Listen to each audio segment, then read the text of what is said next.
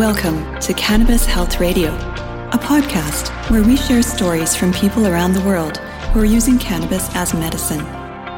The information is meant to raise awareness about the health benefits of cannabis, but should not be taken as medical advice.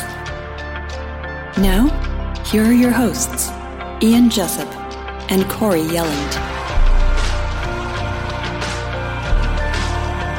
And welcome to another episode of Cannabis Health Radio. I'm Ian Jessup. And I'm Corey Yelland.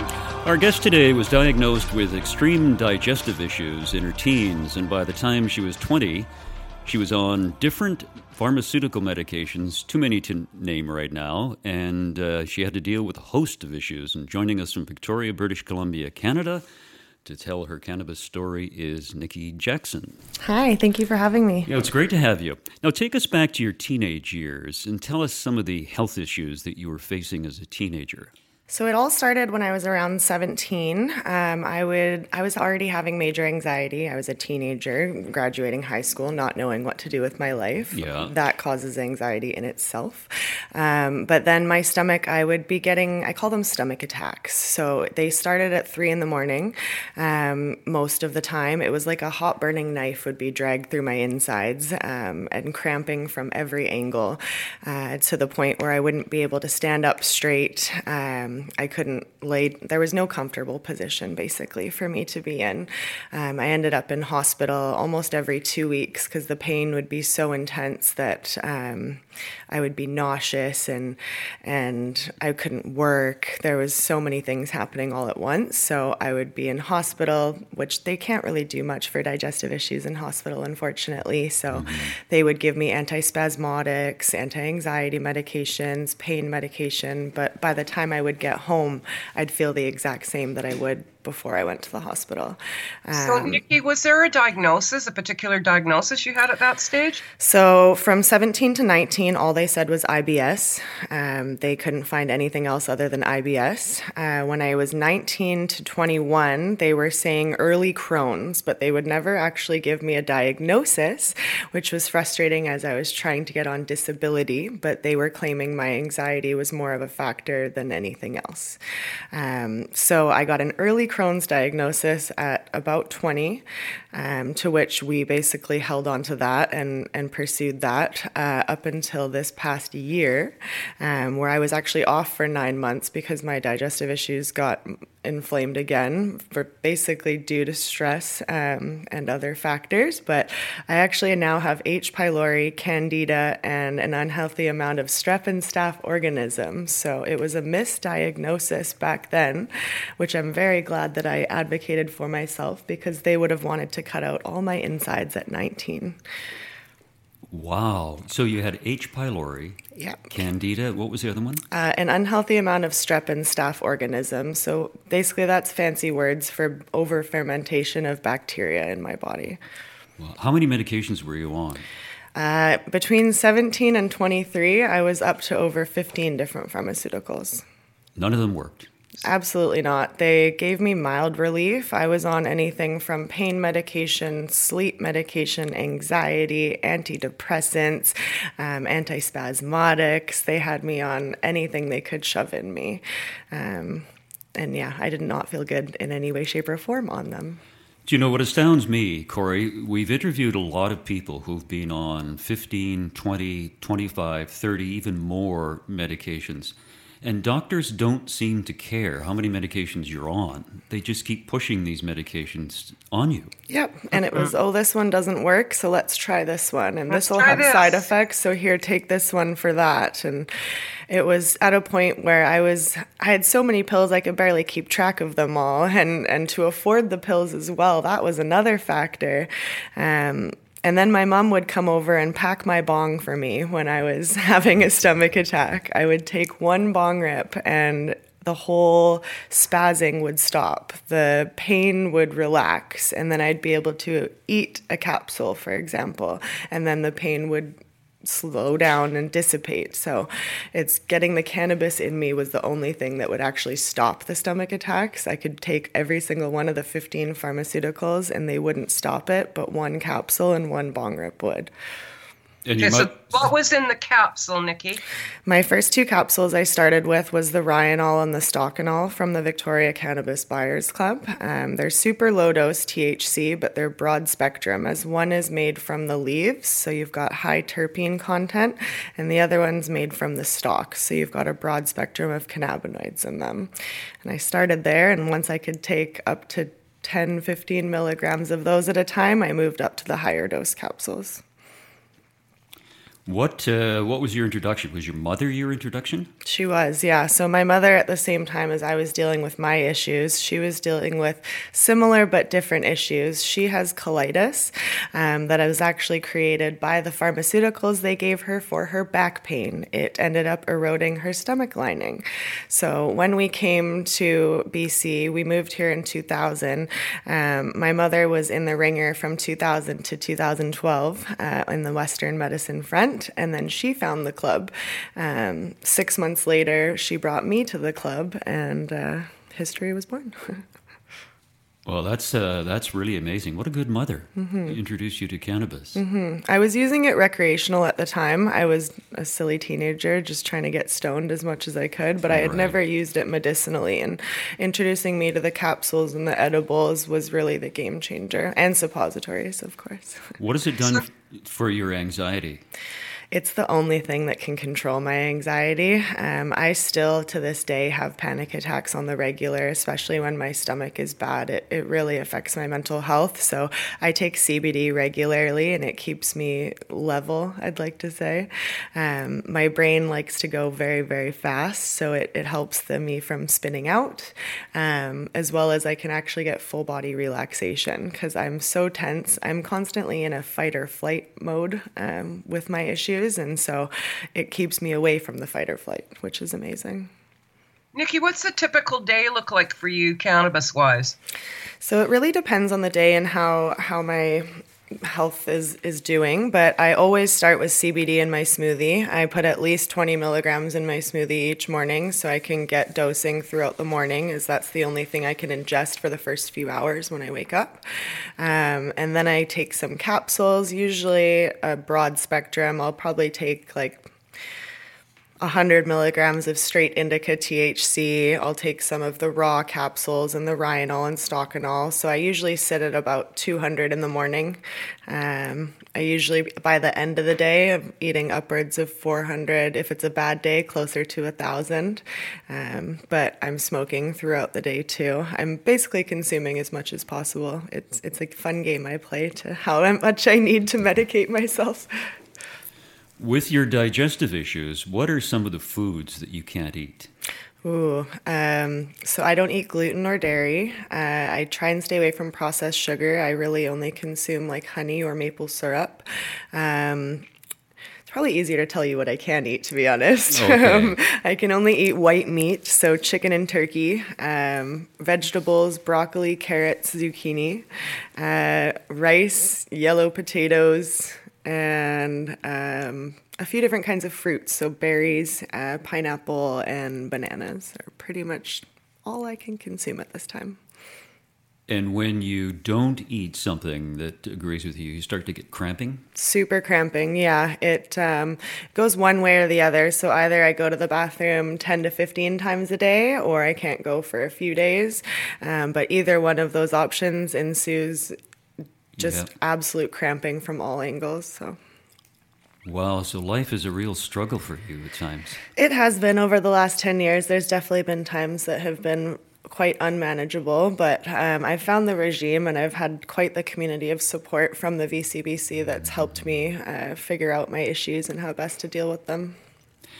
This is really an unfair question, but I'm going to ask it anyway. Have you ever thought about taking your own life as a result of your problems? 100%. It's definitely not an unfair question. Anyone that lives with chronic pain for an extended period of time is bound to get depressive thoughts, and unfortunately that's one of the ones that come with it. I'm not at that stage quite anymore, but this past year when I was off work for the first time in my life, I had never let my body win, and I felt like it had won for a moment. So there's definitely times where your brain can get tired of dealing with the rest of it.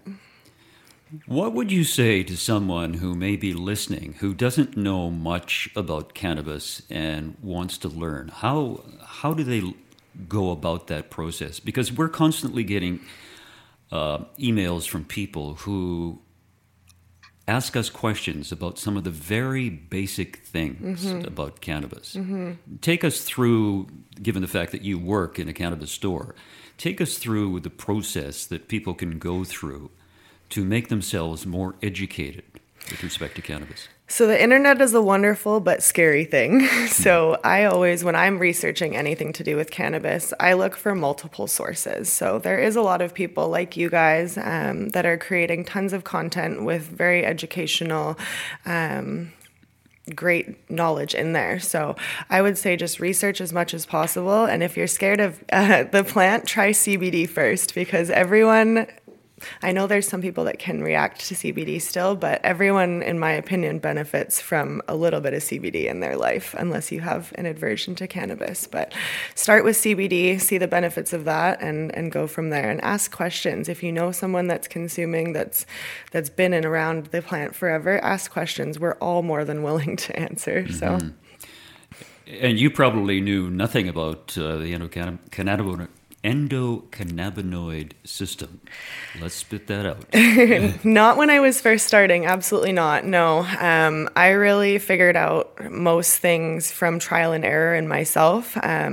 Talking about the depressive state, I was very nervous to talk to anyone about my issues, and so it was a trial and error for the first few years. But I've definitely learned a lot more since being within the club and doing intense amount of research over the last 10 years, because your body needs a lot more than we think it does. So, when you were at your worst, what was it like for you? It was really scary.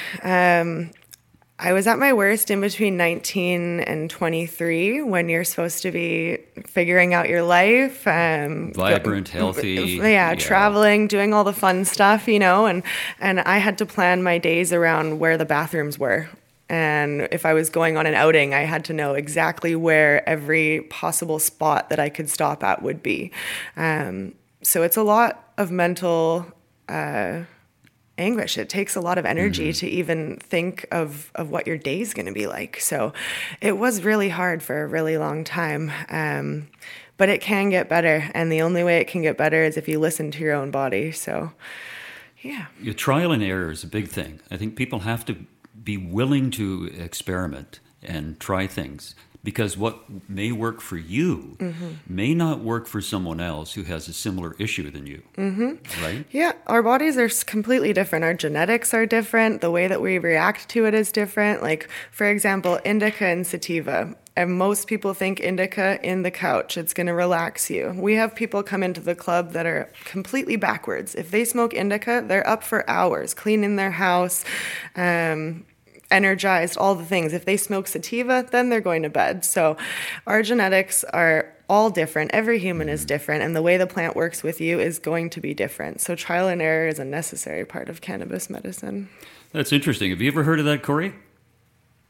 On occasion I have. And as Nikki's talking, I'm thinking also, about how, sativa versus indica, on another level, CBD versus THC. So when somebody says seizures, first thing everyone thinks of is CBD for seizures. And yet, we have people like Baby Novely, who CBD exacerbates her seizures, put her on THC, and she goes months without a seizure. So yeah, it's just all about everybody responds differently. And I get so many messages from people saying, can you tell me exactly what that woman with liver cancer used? Well, I can, but is that going to work for you? Maybe. Maybe not. Yeah, I get similar questions at the club because I'm very open about what I've been through, and I don't present myself as a sick person. I make sure that I'm a look good, feel good kind of person. So being sick for 10 years, I make sure that I don't look sick because I don't want anyone asking me questions about my illness when I don't want to talk about it. So I sometimes have to explain what I've been through for people to understand that I know what I'm talking about. But then, like you said, they want to know exactly what you've done. You can give them an idea, but if they're not trial and erroring it themselves, it's just talk. You know, you don't look sick to me. Thank you. No, you look healthy. Thank you. What about strains? When people ask you questions about strains, what strain should I use? So I always ask what effect they're looking for, because people get stuck on strains, you know. Someone thinks Kush is the only thing that's going to work for them.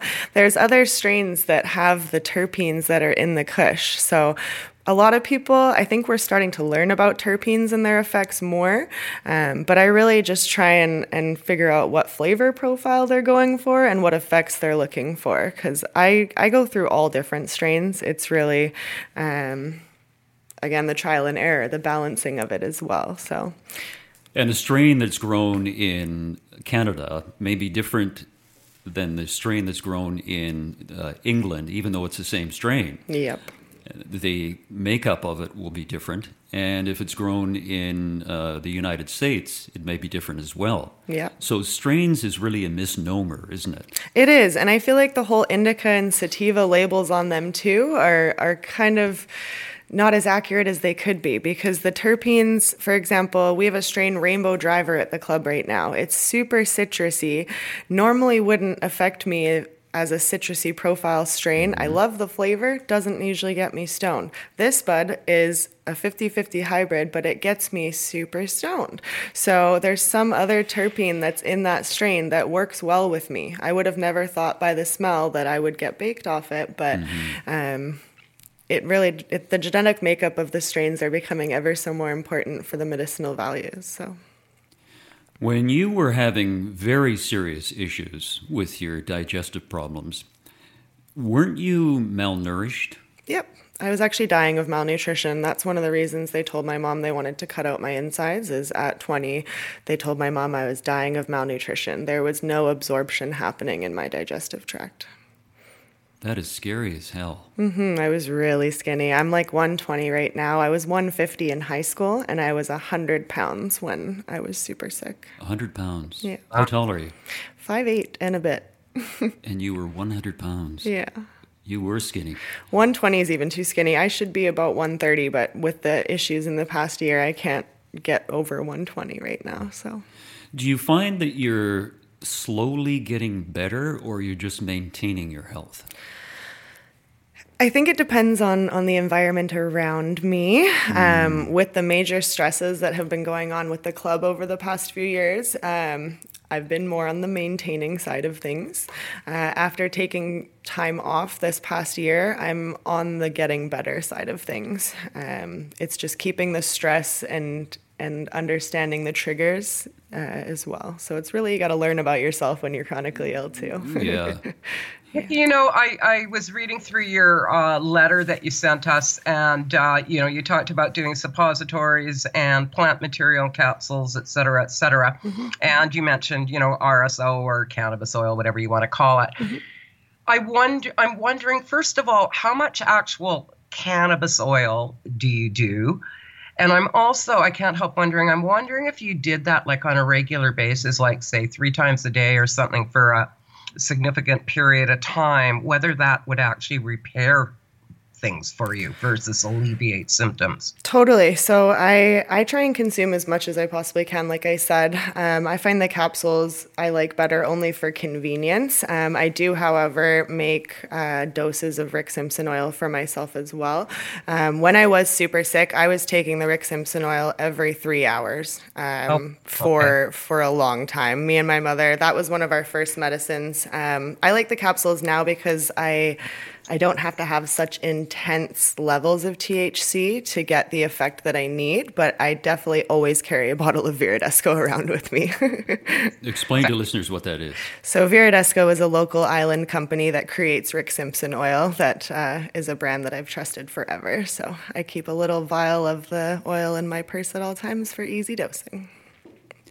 A couple of weeks ago, we interviewed a fellow in Slovenia who is a cannabis activist and works with scientists, and he indicated that taking cannabis oil by suppository or vaginally is the best way to take it for effectiveness. I would agree with that. It's the most bioavailable way to get it into your body, and it also bypasses the liver. So a lot of people that aren't okay with the super stony effect find a lot of relief from the suppositories because you're getting all of the medicine without as much of the stony effect. You know, Nikki, something really, really exciting that happened in the past couple of weeks and was directly related to Bojidar is that they have now done some studies on suppositories because, of course, there's studies that show that cannabis oil is not absorbed in the blood vessels in the rectum. Mm-hmm. But it turns out that's what's happening is they're being absorbed via the fluid from the lymph nodes. Awesome. That are also, the rectum is full of lymph nodes. But the more interesting part was these studies indicate that the level of CBD, the concentration of CBD in the system rectally versus orally was 250 times stronger rectally, and the THC was 100% stronger. Yeah, that makes a lot of sense, actually, Corey. One of my coworkers has ovarian cysts, and we just started having CBD suppositories as an option. And she's been using those regularly, and it is the most relief she's had in the last few years. So nice. Yeah, very nice. Mm-hmm. How's your mother doing? She's okay. Her health issues definitely got better. We both medicate constantly as well. We actually started making our own edibles as well. So we use Rick Simpson oil and coconut oil and make it all ourselves. So she's on the managing train as well. She helps a lot with the club as well. She's on the board of directors for VCBC. So she's very active in the community now too. Yeah, that's fascinating. It's I'm wondering, as you were talking earlier about your digestive issues and your malnutrition, whether the cannabis is starting to rebuild your stomach digestive lining. What do you think? I believe it is. I firmly believe that it is because cannabis reduces the inflammation, and inflammation is the problem that I have in my gastro tract. So, like I said, when I took cannabis when I was super sick, it's the only thing that stops the stomach attack. So I can only imagine that it's stopping the attack by reducing the inflammation immediately because it's an immediate effect when it's happening. So I believe it is. The more I need to take. Do you chat with other people who have digestive issues about some of their issues which are similar to yours? Yeah, I talk to as many people as I can, honestly. When I first got sick 10 years ago, a lot of digestive issues weren't talked about in the mainstream media. They weren't talked about even in the doctor's office. They just really weren't a thing. So I was more labeled as crazy and too much information kind of person. But now most people that I know someone either with Crohn's disease or crazy digestive issues. Like they've got a mother, a brother, a friend that has these issues now. So 10 years later, it's much more rampant. And people are looking for answers. And because I've been so open these last 10 years about what I've gone through, people come to me a lot. And I'm very grateful for that. So I'll talk to anyone about it. Yeah, there's nothing wrong with being open about some of the issues that you've had. Mm-hmm. And I think people are afraid to talk about bathroom issues. It's a stigma. Yeah, there is a stigma, absolutely. And people are not only afraid, but they're embarrassed about what they have. Mm-hmm. And you shouldn't feel embarrassed about it. No, we need to bring it back to that book, Everybody Poops. We all read that in elementary school. Yeah, that's right. We did. I guess that was before my time. Yeah. Oh, come on. I saw that in your library. Yeah, that's right. It's a good one. Yeah. It's really interesting that I find in chatting with people who I would never suspect that they would be taking cannabis, that they just kind of secretly let it out that, oh, yeah, I've tried that, and I continue to try it, or I try it every night. Yeah. Yeah. And I was reading a thing the other day that cannabis consumption in Canada is one of the highest in the world compared to other jurisdictions. Yeah, I can see that. And yeah, that's right. And even though we have legalization in Canada, it is a mess. And you know that far better than anyone else because you work in a cannabis club. Nikki works in the Victoria Cannabis Buyers Club, which is the oldest cannabis club in North America, started in 1996. Mm-hmm. And the government between 1996 and legalization left it alone. Now, as soon as we had legalization, all of a sudden the raids started. Yeah, we've had 2 raids since legalization, the most recent one in June. We've gotten the city's support, which is even more frustrating now that they're enforcing more action. We've most recently got an eviction notice from our landlord, not his choice. The government is strong-arming him with a threat of jail time and a $50,000 fine. So, yeah, the government really doesn't like not getting all the profit. I know, yeah. Tell me the difference between the Victoria Cannabis Buyers Club and other organizations, other businesses that sell product. Mm-hmm. What's the difference in the product? In the product, for sure. We only use the best quality of ingredients. We use the best quality of oils. We were speaking earlier, compared to legal markets, they use the lowest quality of oils. We make everything ourselves. I can just interrupt. Sorry to interrupt. That's okay. They use canola oil, which is the cheapest oil. And canola oil was an engine lubricant before it became a cooking oil. Mm-hmm. Super undigestible for people like myself. So we use all the best, all organic olive oils, organic hemp seed oils, MCT oils. We test everything. We source it all from the best places we can. But really what the club is better with is that we talk to the patients. We help the patients. We explain the products. We help them create a regime, and we cater to the lowest income group. We have the lowest cost of products. We're actually the only ones I've seen that have lowered our product cost in the past few years. So yeah, there's a lot of benefits. And that's not to suggest that everyone out there is using crappy products. No, absolutely not. There's a lot of good, a lot of good, but I would like to think that our standard across the board is higher than others. Mm-hmm. Mm-hmm. Yeah, it's fascinating. It's interesting.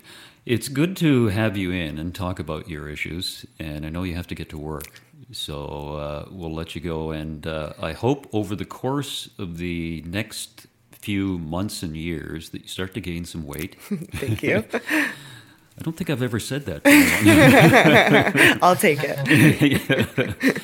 Because most people are overweight and they've got to lose some weight. But you don't look sickly, I'll tell you that. Thank you. Cannabis can help with the overweight too. It metabolizes everything in your body faster. So tell people about that.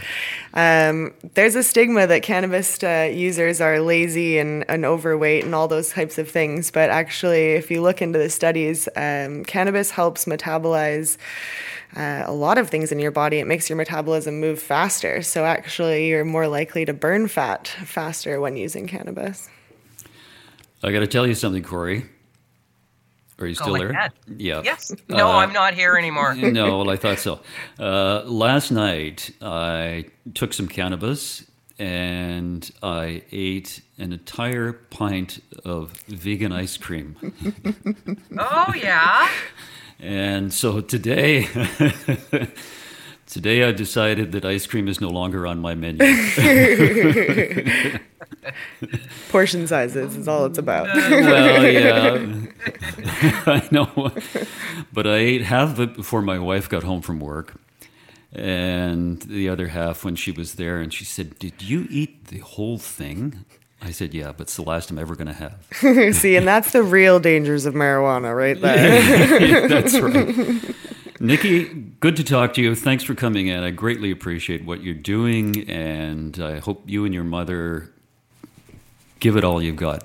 We will. We'll show them all how it's done. Thanks very much. Thank you for having me.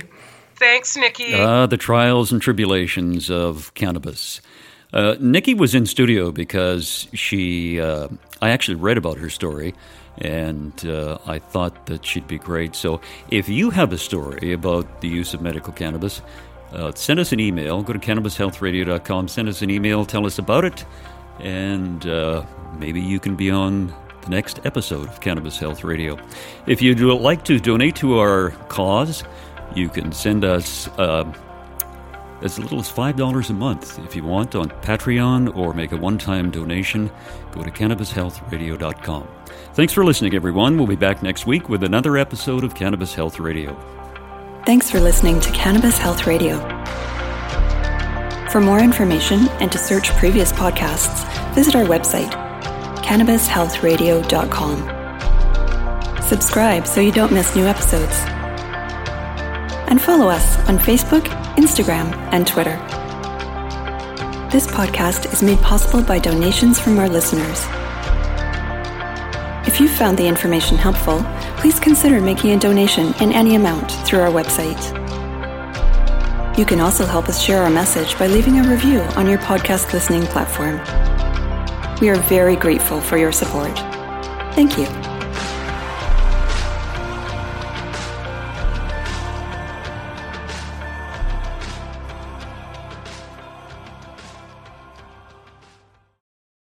Thanks for listening to today's show.